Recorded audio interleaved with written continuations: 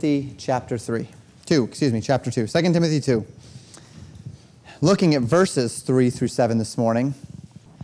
Last time we were together in 2 Timothy, which was 2 weeks ago, we spoke of being made strong in God's grace, if you recall. We traced this concept from here in 2 Timothy over to Ephesians 6, which speaks to a similar concept of being made strong in the Lord by putting on the whole armor of God. We learn that the call is not to be strong. It is indeed to be made strong, not to abound in our own capacities, but to abound in God's grace.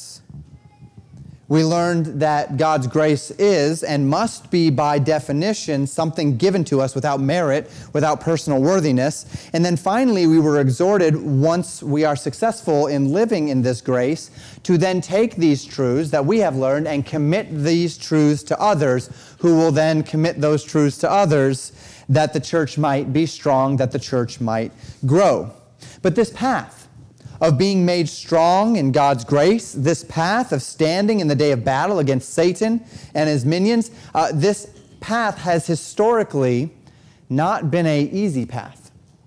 It's certainly not been the easy path. Because to be strong in grace, to commit these truths to others, brings us into direct contradiction to the direction in which the unbelieving world is constantly moving. Jesus said in Matthew chapter 7, verses 13 and 14, that broad is the way that leadeth to destruction, and many there be which go in thereat. And narrow is the way which leadeth to life, and few there be that find it.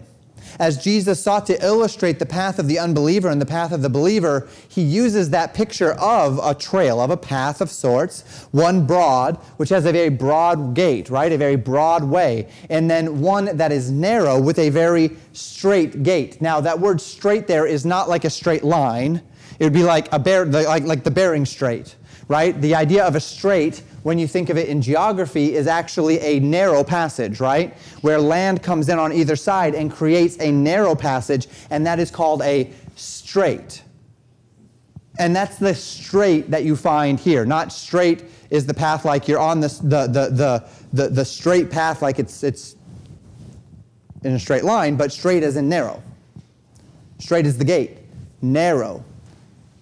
Constrained in that way. By their very definition, we must understand that these paths, a broad path that leads to destruction and a narrow path that leads to life, that those paths, by their very definition, aren't going in the same direction. They can't be going in the same direction, right? Because one leads to destruction and the other leads to life. Those paths can't be together if they end up in different places. And if we carry this metaphor through into the lives of believers and unbelievers, it is undeniable that the manner of thinking and living that accompanies the life of a believer will be fundamentally different. I often like to use the word distinct rather than different than that of an unbeliever.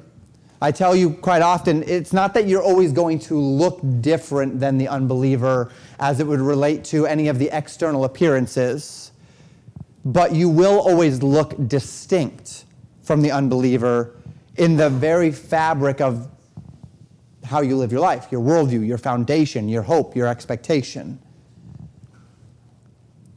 Not simply different, however. The manner of thinking and living that accompanies the life of a believer is not just different, distinct from the unbeliever, but oftentimes we find that the manner of thinking and living is in fact in direct opposition to the manner of thinking and living that accompanies the life of the unbeliever, right? Because they're on a path to destruction, and we are on a path to life, and those paths aren't necessarily side by side. Thus, it's not just that we will live in distinction at times, but sometimes we will, in very real ways, live in opposition. And there are any number of points where the natural reality of this opposition or this distinction will cause the world to put itself against the believer, to live at odds with the believer. And I say it this way intentionally and carefully because we established in our context last time that our battle is not against the unbelieving world. So it is not that, and take my nuance here, it is not, the natural reality is not that we will be at odds with the world. but that the world will be at odds with us. It is not that we will find in the world our enemies, but that the world will make us their enemies. Our battle is not against the people of this world, right? They are not our battlefield. They are our mission field. They're not our enemies. Our battle is against Satan, the god of this world, who has blinded the minds of them that believe not, lest the light of the glorious gospel of Christ, who is the image of God, should shine unto them. 2 Corinthians 4:4. The unbelieving world is not our enemy. The philosophy that drives the unbelieving world, that motivates their blindness and their dedication to the god of this world, compelled by the deceits of the great enemy of God, Satan, he and his minions, the philosophies that he espouses, the blindness that enters into the hearts of men, that's the enemy, but not the people. They're the mission field. And if we're going to be made strong in the Lord, by being made strong in grace, if we're going to put on the armor of God and step into that battlefield that Ephesians chapter 6 tells us is there, where we wrestle not against flesh and blood, but against principalities, against powers, against rulers of the darkness of this world, against spiritual wickedness in high places, well, then we need to understand that we aren't stepping into a picnic. We aren't going to have a play date with the principalities and powers who suppress the truth and unrighteousness. We're going to war. And war is hard. And war is dangerous. War needs preparation. War has casualties. So Paul says in 2 Timothy chapter 2, verse 3, "Thou therefore endure hardness as a good soldier of Jesus Christ." Now, I cannot stress this enough. You're not going to war against the people of this world. You're going to war against Satan and his deceits. Don't lose sight of that. When we sing those classic hymns, Onward Christian Soldier, and we sing those hymns that have a battle-esque feel to them, there's a subculture that has arisen in the Christian church that sees the people around them as the enemy and them as fighting this battle against that enemy of sinners. Don't let your mind drift into that context, because sinners are the ones that will persecute. Sinners are the ones that will mock. Sinners are the ones that will disdain. But it is the god of this world that has blinded the minds and the hearts of those that believe not. Because we're never going to win people to Christ if we see them as the enemy rather than the mission field.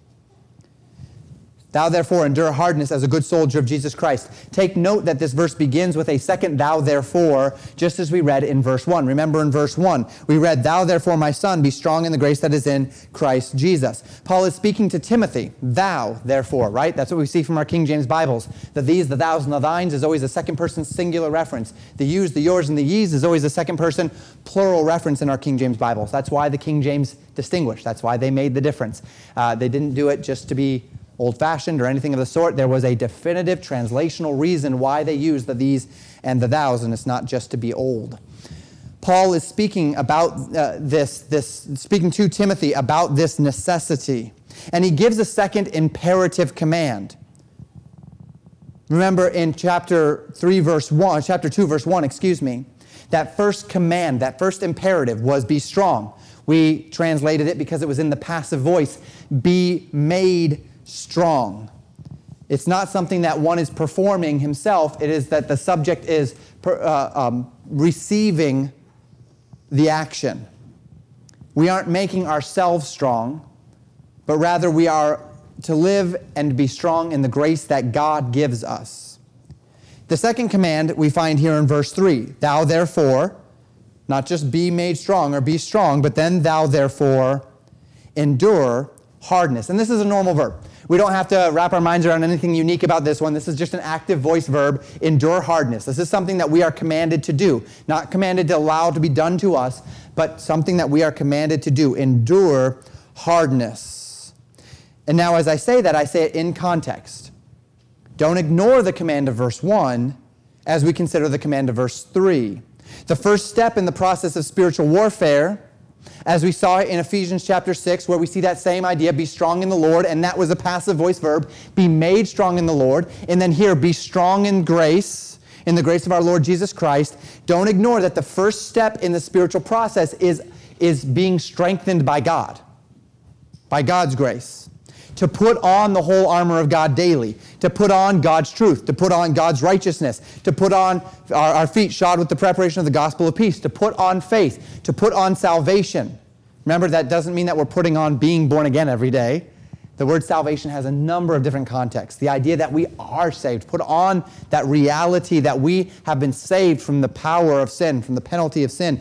And then, of course, to use the Word of God, to speak forth the Word of God. And so in doing so, we become ready to stand in the evil day. We are prepared for the day of hardness. And then once we are prepared, once we have been strengthened by God's grace, once we have the armor of God on us, once we have assimilated God's truth and God's promises unto the day, then it's our job to endure that hardness, to stand.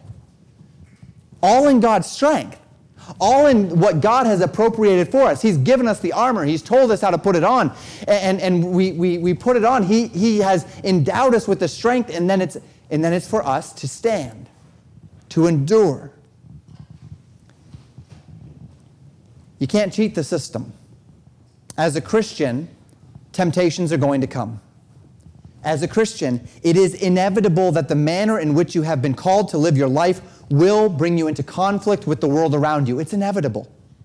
It has to happen. It's not a question of whether it's going to happen. It's simply a question of when it will happen, how often it will happen, and to what intensity it will happen. So once you have been strengthened in God's grace, you have all of the resources at your disposal to get through the battle. And the only thing left to do is to endure that battle as a good soldier of Jesus Christ. To fight the battle to the best of your ability. To utilize all of the resources at your disposal to achieve maximum victory. To be a good soldier. And this is, of sorts, a sliding scale. Not every soldier, just because he's in the battle, shares the same degree of readiness, nor does every soldier share the same degree of responsibility. Right? Verse 4.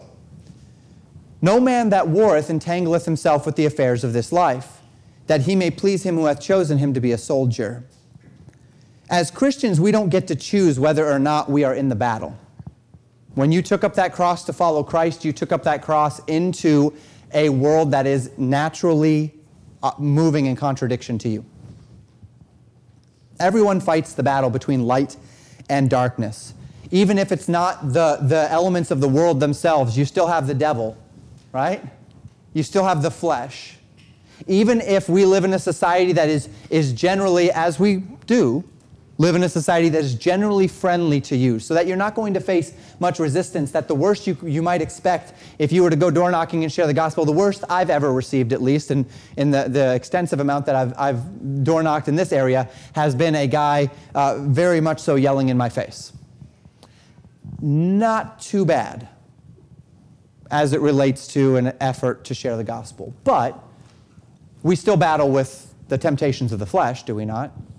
We still battle with the very elements of our sin nature. We still battle with the trials and tribulations that come, the temptations that Satan would bring our way, the discouragements that Satan would bring our way, the way that he would seek to divide and to confuse and to destroy, even apart from persecutions as it relates to the direction that the world is headed. And so everyone fights in this battle that is a believer. The questions are simply, first, whose side are you on? Are you a believer? And then second, how effective will you be? When you step out into the world, you are fighting a battle against Satan and his philosophies. You are fighting to bring light to those who are in darkness. You are fighting to represent the cause of Christ. You are fighting to maintain purity in the midst of a crooked and perverse nation. And whether you like it or not, once you place yourself under the banner of the Lord Jesus Christ, you become a spiritual target for the enemy. But Satan doesn't necessarily have to destroy you in order to make you inconsequential in the battle, does he? Satan can just distract you. and make you inconsequential. Make you so busy doing things that don't really matter unto eternity that you simply have no time to do anything that does. You're distracted. You're inconsequential. And you say, well, Satan doesn't really bother me too much. It's because he doesn't have to. It's because you are inconsequential to him because you're not doing anything. So you're fine. Maybe Satan can just deceive you into thinking that the battle itself doesn't matter, or that you can be strong in yourself. So you spend so much time destroying yourself, you're racking yourself with guilt, racking yourself with fear, trying so hard to earn the favor of God that you can't earn, living so far outside of grace that Satan says, I don't even have to worry about that guy. He's tearing himself apart. Satan doesn't have to attack you if you're attacking yourself all the time. If you're living in such deceit, whether that be through doctrinal error or through your own problems, that you're just tearing yourself apart, once again, you're inconsequential. You've taken yourself out of the battle. Or maybe Satan can make you fearful so that you're simply unwilling to stand. And so you kind of stand behind the tree in the day of battle. And you're so fearful that you become inconsequential. Satan doesn't have to worry about you because you're not actually engaging, because you're afraid. But a good soldier of Jesus Christ is none of those things. He is strong in God's grace. He endures hardness. And he does not entangle himself with the affairs of this life. It's important to maintain a perspective on the nature of this. Notice that word there, entangle, means to entwine. He does not entwine himself with the business of this life. And in order to maintain a perspective on this teaching, we must remember Paul's target audience here.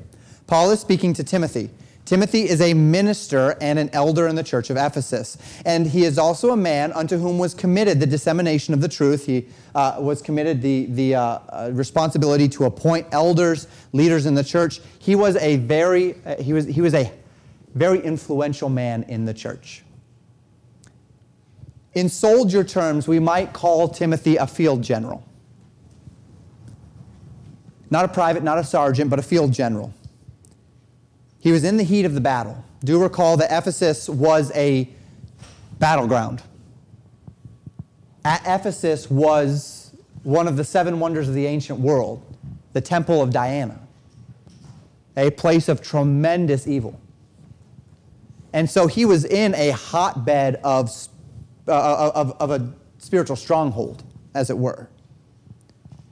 And because Timothy was a minister of unto such a church, in such a position, in such a place, at such a time, Paul is specifically reminding him that he simply does not have the luxury of entertaining the affairs of this life.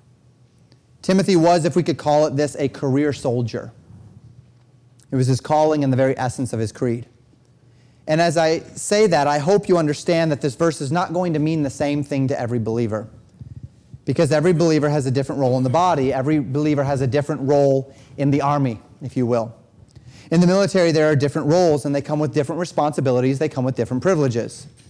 Your private in the military does not, all he has to do is do what he's told, right?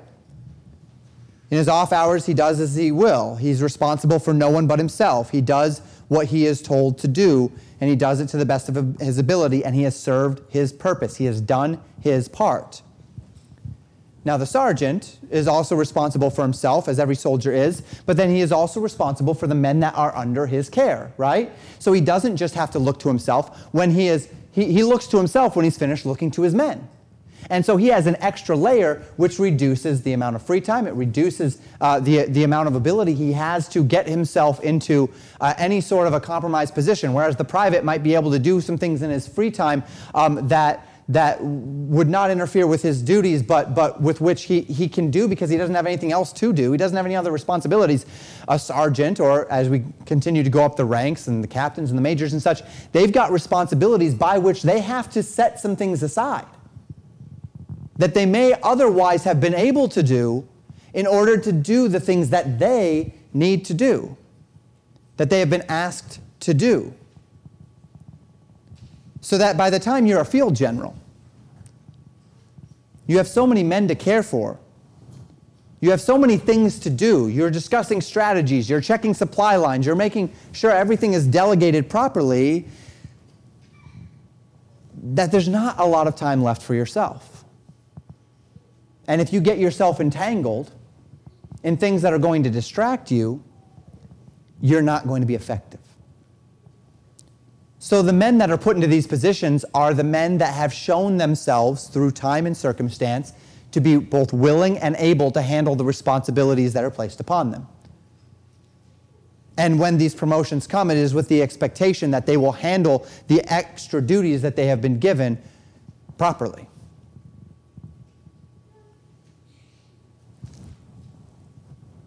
Now, for this sacrifice, they will receive compensation.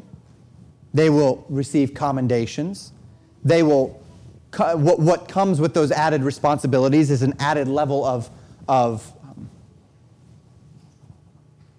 accountability or an added level of glory if the battle goes your way. But not every man is willing or able to make those sacrifices, nor is every man asked to make those sacrifices. Now, carry this into the spiritual. We've each been given a different calling. I am called to be a pastor. You have not been called to be a pastor. God has not called every man to be a pastor. God has not called every person to the mission field. God has not called every man to have the same gifts and callings, and in fact, quite the opposite is true. God has made the body of many members, diverse members, and each is called to play his part. And certain parts are only needed in certain scenarios. The feet must always be ready to walk, but there are many times where the feet are not necessarily being used. The hands must be ready to work, but there are many times where the hands aren't necessarily being used. The ears, however, they're kind of always on the clock, aren't they? The eyes, always working when you're not asleep at least, right? In the body, there are different callings. There are different gifts. Christians are not called to come out from a presence in this world. As Paul says in 1 Corinthians 5, we can't reach the world if we aren't in the world. If we separate ourselves from unbelievers because they're unbelievers, then we're never going to reach unbelievers. Christians are called, however, to come out from the direction that the world is going. We're not called to become like the world to win the world. We're called to intersect with the world at points along their path. We're called to intersect with the world and to interact with the world through those intersections.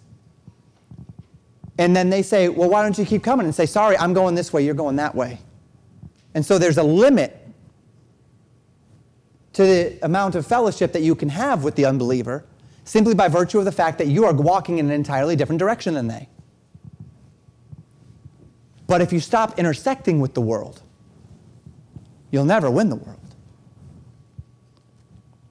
So the entangling of the affairs of this life does not speak to whether or not we engage with the world or even whether or not we engage in the material or temporal activities of this world necessarily.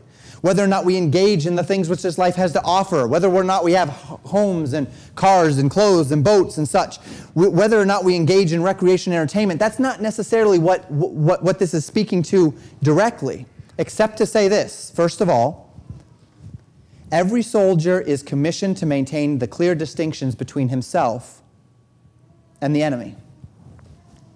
Which means it's one thing to get entangled in the fact that we are living in this material world, to interact with this material world. And entangled, of course, that word in and of itself means that you become intermeshed too deeply. It's one thing to interact with the material world. It's another thing to interact with the priorities of Satan. It's another thing to place myself into the proximity of the enemy. By the enemy, I don't mean your neighbor. By the enemy, I don't mean politicians. By the enemy, I mean Satan. Satan's philosophies, Satan's priorities, Satan's desires, Satan's ideas. It's one thing to enjoy entertainment. It's another thing to sit down for 2 hours and allow Satan's philosophy to be pumped into my head. We have to have discernment. It's one thing to enjoy the amusements of this world. It's another thing to allow satanic elements into my eyes and ears and to allow the philosophies of Satan to encroach in my life. Second, every soldier is commissioned to avoid anything that would compromise the duties which he has been given and the role which he has been called to play. So if my particular calling within the body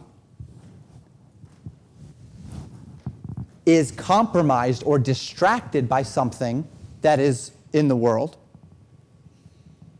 then I should not be doing it. Whereas you might have the time and the circumstance by which to engage in something, I may not be able to by virtue of the fact that by doing so, it is going to compromise my ability to do what God has called me to do.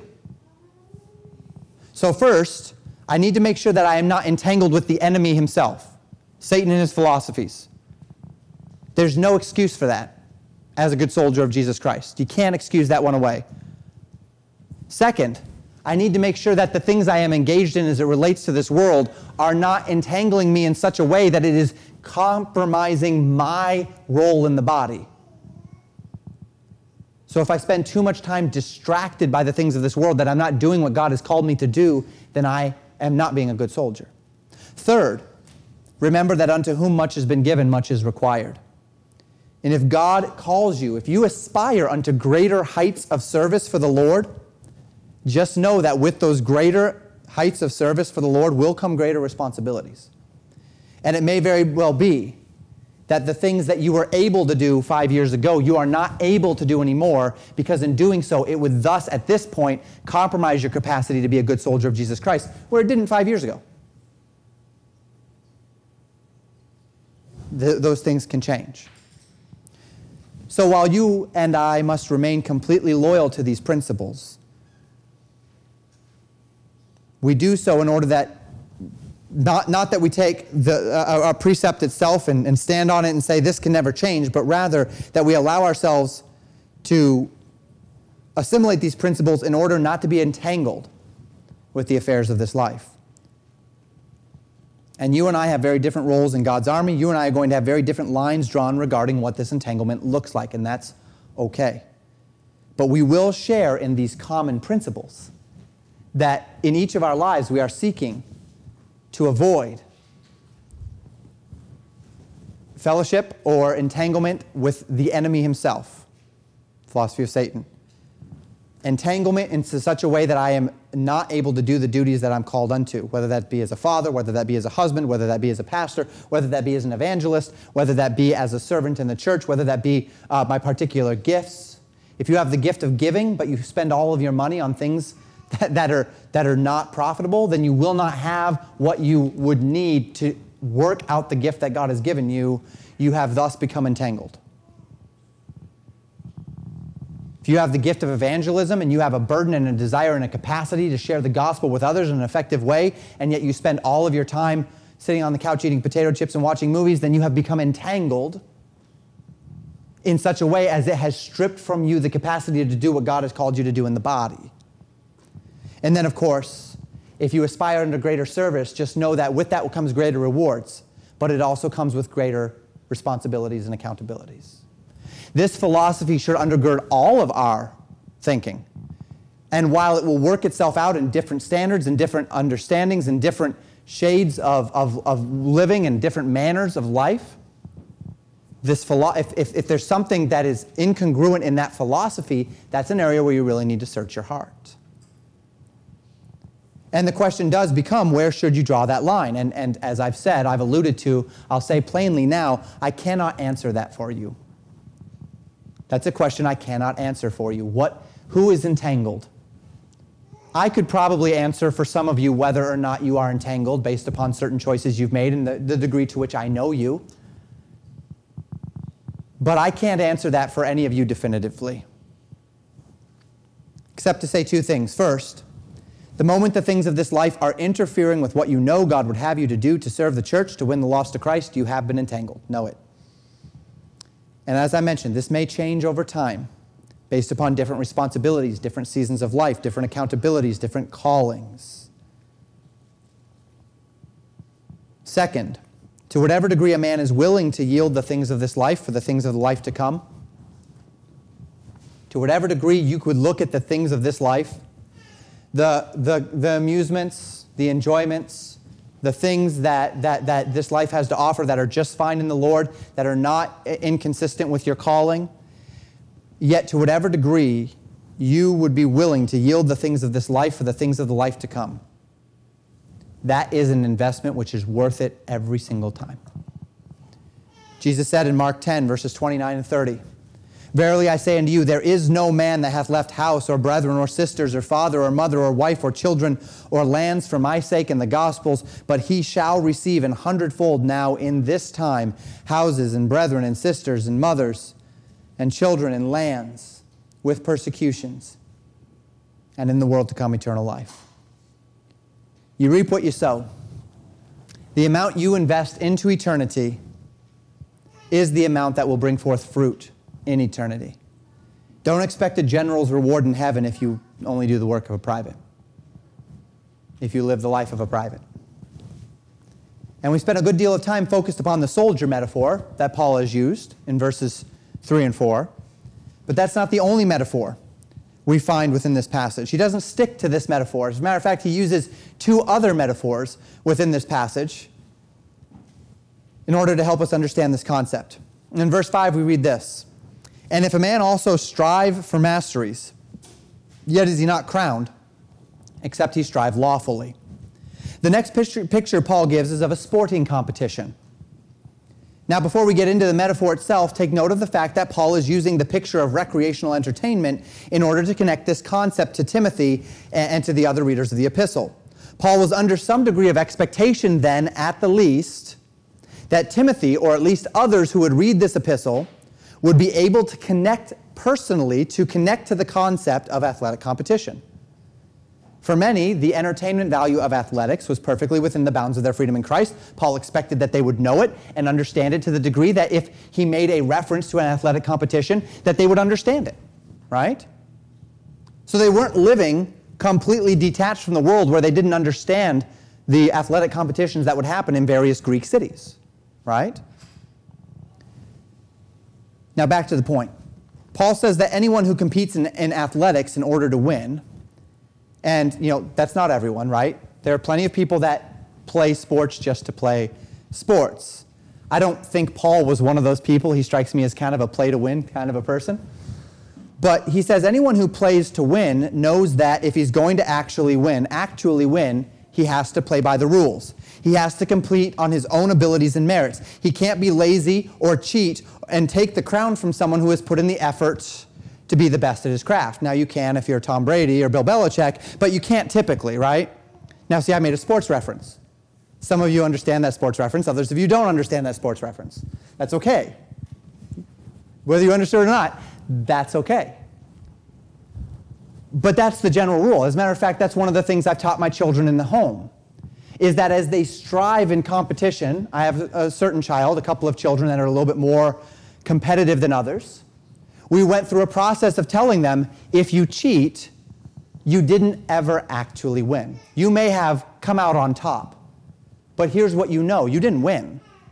There is no glory, there is no honor in coming out on top through cheating because you cheated. There's no victory in that. It's what we'd call a Pyrrhic victory, an empty victory. You didn't win.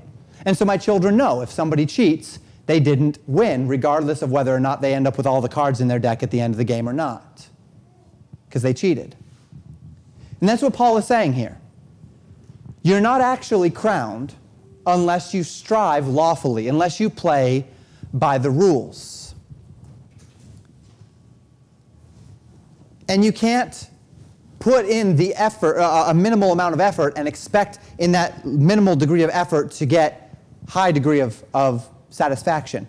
You can't play at college football level and expect to get NFL money, right? If you want the big prize, you've got to make the sacrifices. You've got to put in the time. You've got to put in the effort so that you can compete with others who have done the same and come out victorious. You can't sit on the couch and eat potato chips, pay off a couple of referees, and take the crown without putting in the effort. And the point is the same as before. You will not get the rewards of the kingdom of God if you aren't willing to invest in the kingdom of God. You can't expect to place your love and priorities on the things of this earth and get rewarded in the life to come as if you put your priorities on the life that is to come. Now, just a quick side note. I am speaking this morning to those who are already in Christ. None of this is in the direct context of becoming born again. We're not talking about earning salvation from the penalty of sin here. We're speaking of those who have already been redeemed from their sins by grace through faith in the finished work of Jesus Christ, who are now living the Christian life, who are soldiers of the cross, and are thus building up rewards in heaven for the work that they are doing for Christ upon this earth. There is no work, there is no effort, there is no merit by which a person can be saved from his sins and receive eternal life. And even as it relates to the rewards of the believer, never forget that the whole context of this in 2 Timothy chapter 2 is a context of first being allowed to be made strong in God's grace. The question is, how willing are you to yield? Right? Not how talented you are. We're not talking about human capacities here. Verse 6, the husbandman that laboreth must be first partaker of the fruits. This is the third metaphor. The first metaphor was the soldier. The second metaphor was the athlete. The third metaphor is the farmer.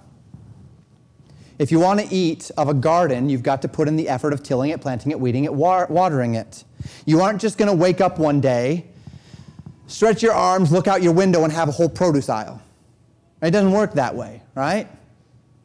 And the amount of time and energy that you put into growing is going to be proportional to one extent or the other to the amount that you will glean of the fruit. I may plant a garden, not really do much, let it do its thing, maybe have a good rainy season, things went pretty well, the sun wasn't too hot, things were good, not put in great effort, and yet get a measure of fruit, marginal fruit out of it. But the man who puts in the effort, the man, all things being equal, who puts in the effort, who cares more about the crop, will receive bigger, healthier fruit for his labor. Likewise, you don't get to be a partaker of my fruit for eternity. I don't get to be a partaker of your fruit for eternity. What you plant, what you water, it will grow and it will bear fruit. I can't plant it for you. I can't water it for you. The man who labors, the man who sows, the man who waters is the man that's going to have, he has the right to be a partaker. And he will be. You will partake of your fruit in eternity. Don't expect to have rewards in heaven for your parents' labors. Don't expect to have rewards in heaven for your church's labors. The husbandman that laboreth must be first partakers of the fruits. And so it is that we find several concepts presented throughout these three metaphors. We see that a man's rewards in eternity are directly conditioned upon his faithfulness to his calling. To whatever degree he would seek into the rewards of the eternal, to this degree he must labor for those rewards.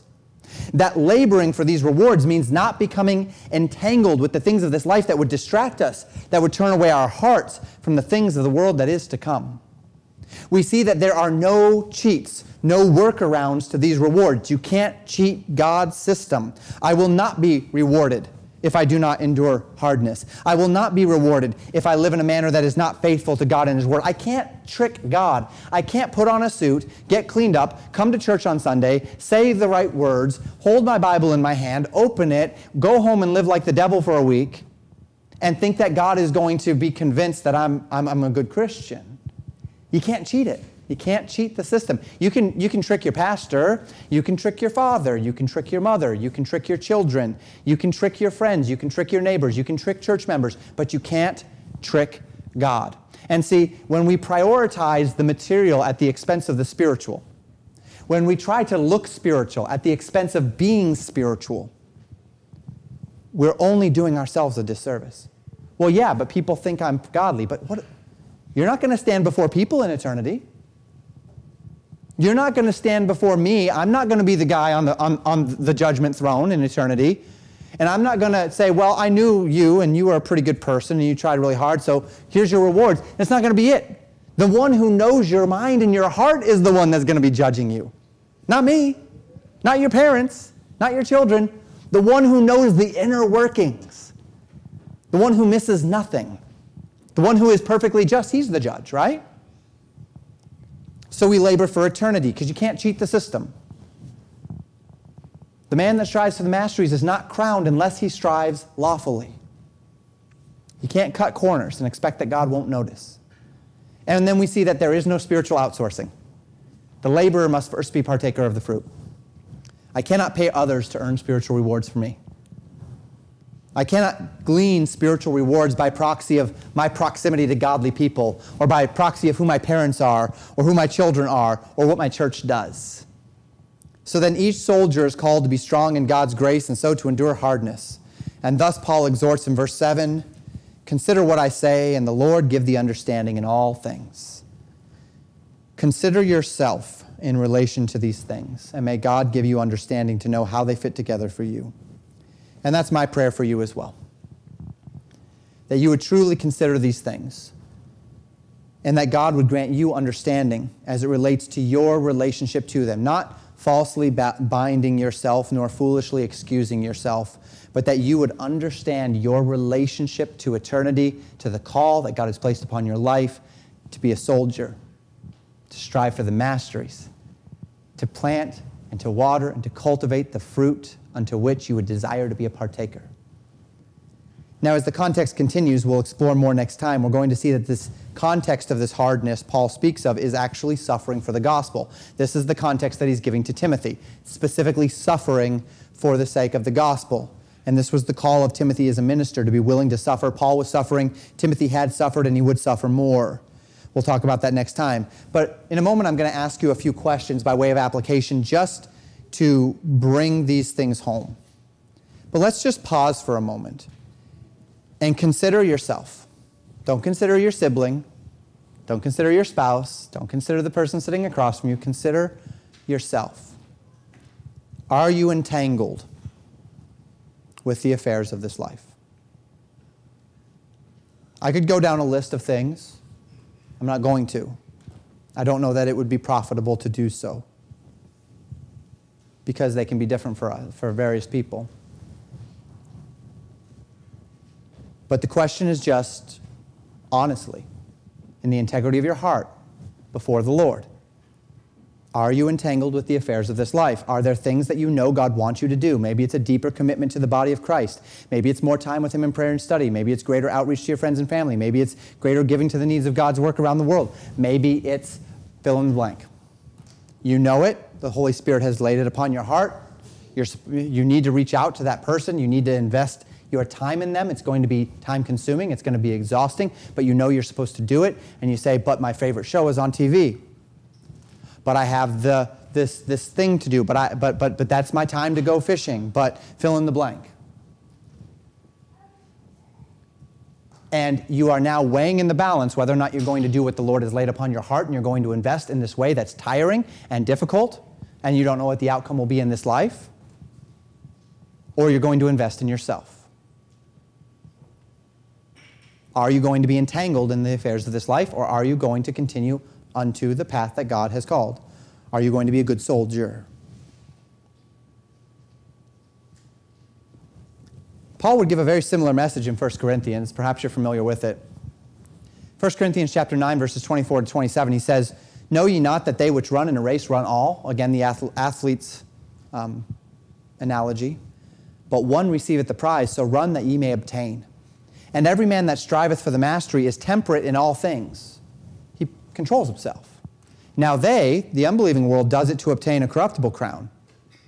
But we an incorruptible. I therefore so run, not as uncertainly, so fight I, not as one that beateth the air, but I keep under my body and bring it into subjection, lest that by any means when I have preached to others, I myself should be a castaway.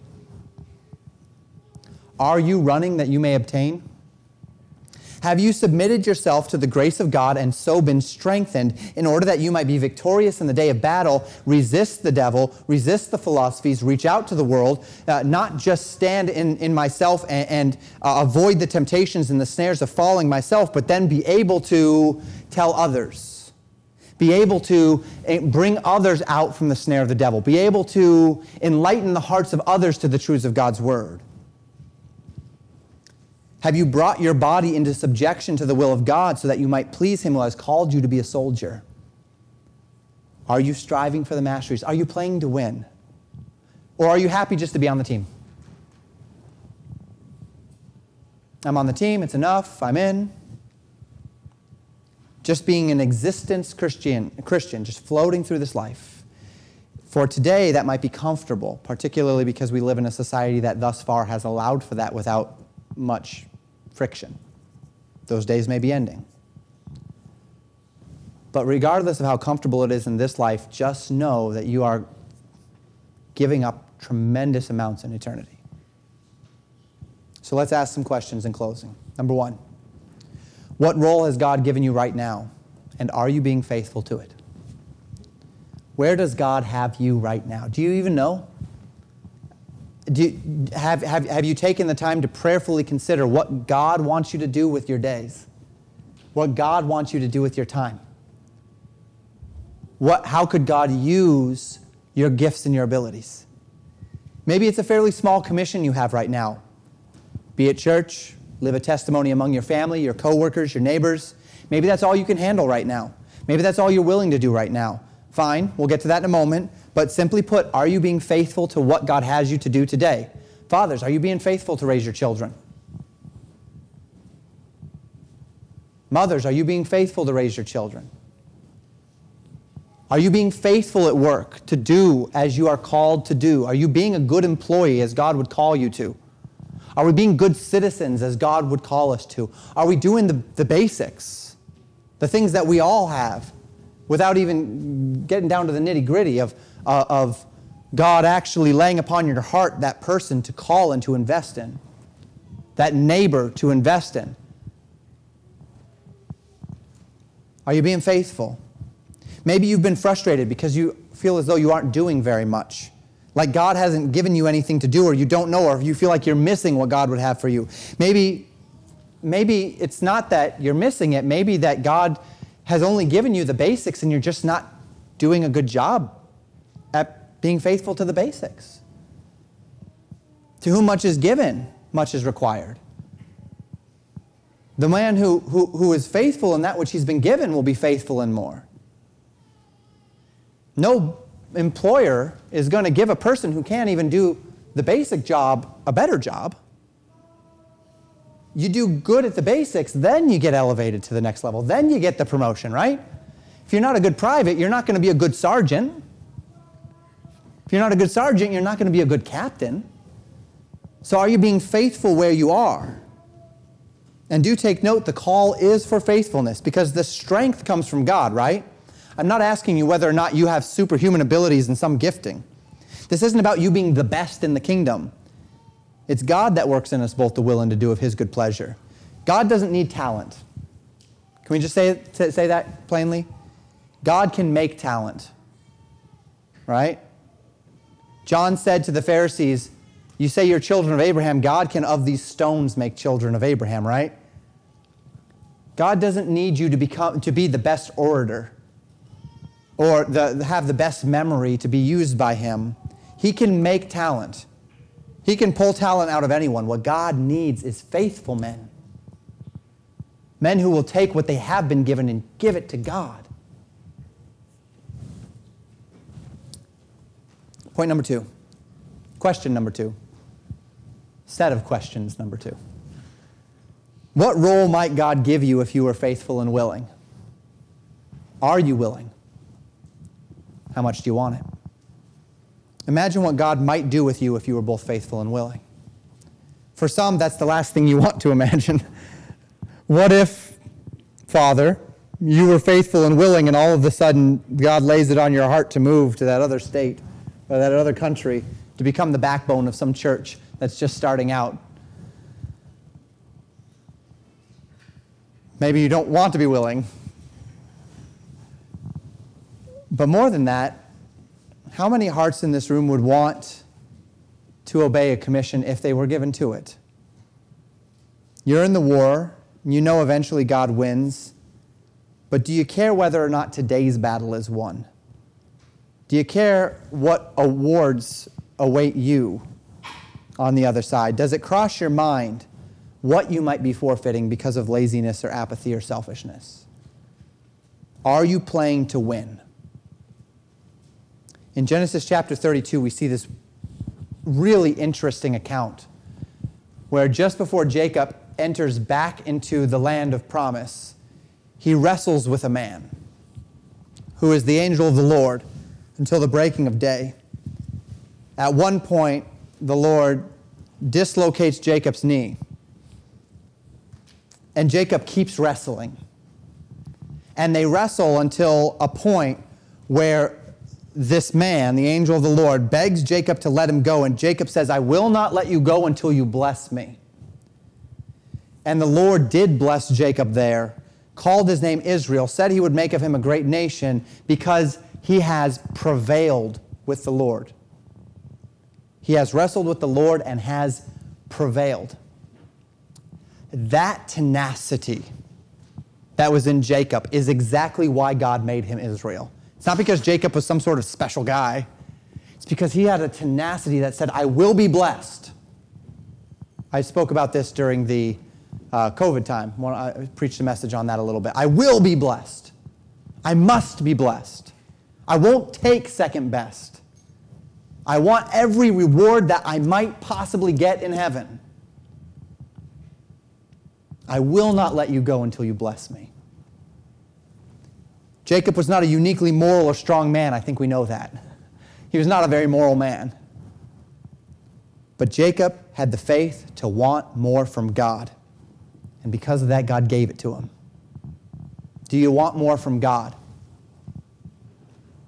Would you even be willing? Would you even engage in the wrestling match? Would you say, I'm good, God. You've already given me stuff. I'll take that. That's enough for me. And where might we be if we were willing and faithful?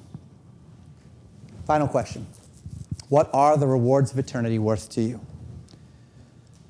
Are they worth your reputation among your friends? Your friends, they're unbelievers or they're marginal believers, but you know what? They don't honor the Lord. They don't do what is right. They are not committed to the precepts and the principles of God's word. But you know what? You like them. You don't want to alienate them. What are the rewards of eternity worth to you? Are the rewards of eternity worth suffering in your family for the gospel? Yeah, but if I live the way I'm supposed to live, then I'm going to cause problems with my relatives. I'm going to cause problems with my family. They don't like the gospel. They don't like God. And so when I'm around them, when in Rome, are the rewards of the promises of eternity worth fighting that battle? Again, not alienating your family, just living out your faith. Not taking a Bible and smacking them on the head with it every time you see them. Just living out your faith consistently. Not changing, not compromising, not giving in because you don't want conflict. Not giving in because you don't want problems. Are the rewards of eternity worth the loss of a job opportunity? You stand for your faith. I'm sorry, I will not work these hours. I need to be at church. Well, then you can't have the job. Okay. Because I need to be among God's people. I'm sorry, I can't take that job if you're going to ask certain things of me that forbid my moral convictions. Well, then you can't have the job. Okay, I'll find a job where I can operate in good conscience because it's worth it. Are the rewards of eternity worth giving up the American dream? Go live on the backside of nowhere in some country, ministering to some people who aren't very interested in what you have to say. Is it worth it for the rewards of eternity to lose the comforts that we've all come to enjoy? Are the rewards of eternity worth less in your bank account, less discretionary funds to give to the needs of others? Are the rewards of eternity worth these things, or have these things become worth more to you? Have you been, in some way, shape, or form, entangled with the affairs of this life? At the end of the day, the call is not about a direct set of actions or inactions, but about faithfulness to the commission of God upon your life, your time, your priorities, your desires, your investments.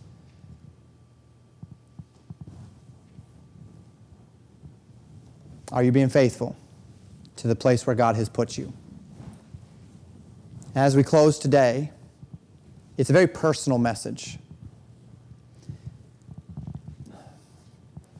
As I've said already, it's a message I can't necessarily answer these questions for you. All I'm doing is posing the questions in such a way as for you to search your own heart. And that is the call this morning, that you would pray that prayer of the psalmist in Psalm 139. Search me, O God, and know my heart. Try me and know my thoughts. And see if there be any wicked way in me, and lead me in the way everlasting. And maybe it's not a wicked way. Maybe it's just a prioritization issue. Maybe it's just that you have been yielding. You have been leaving rewards on the table, and you know it. And you know, it's not sin. You're not doing anything sinful. You have prioritized some things in this life over the things of life to come, and you simply know there are rewards on the table. The Lord is prompting my heart to talk to that person, to invest in that person, and I'm doing my own thing, and I'm still doing this, and still doing this, and still doing this, but I'm not following those promptings, and you are just leaving those rewards on the table. Do you want more? Might you consider a little bit harder what you're giving up and what you're gaining in return? Let's allow the Spirit of God to work in our hearts to help us understand our relationship to these issues and our relationship to the battle that the Lord has called us to fight. Let's close in prayer. Lord, I pray for God's people, and I ask that you would help us. Help us as your people to not be entangled with the affairs of this life, that we may please him who hath called us, chosen us to be a soldier. And I ask that the Spirit of God would be taking these principles and applying them to the hearts of each of God's people in a meaningful way, helping them understand and to know how they can grow, where they can grow. And I do pray that God's people would have a willingness in their hearts, that I would have a willingness in my heart to grow. May you be pleased with our response. I ask in Jesus' name, amen. Thank you for listening to Pastor Jamin Wickler from Legacy Baptist Church in Buffalo, Minnesota. More information about Legacy Baptist Church and a library of sermons are available at www.legacybaptistchurch.net.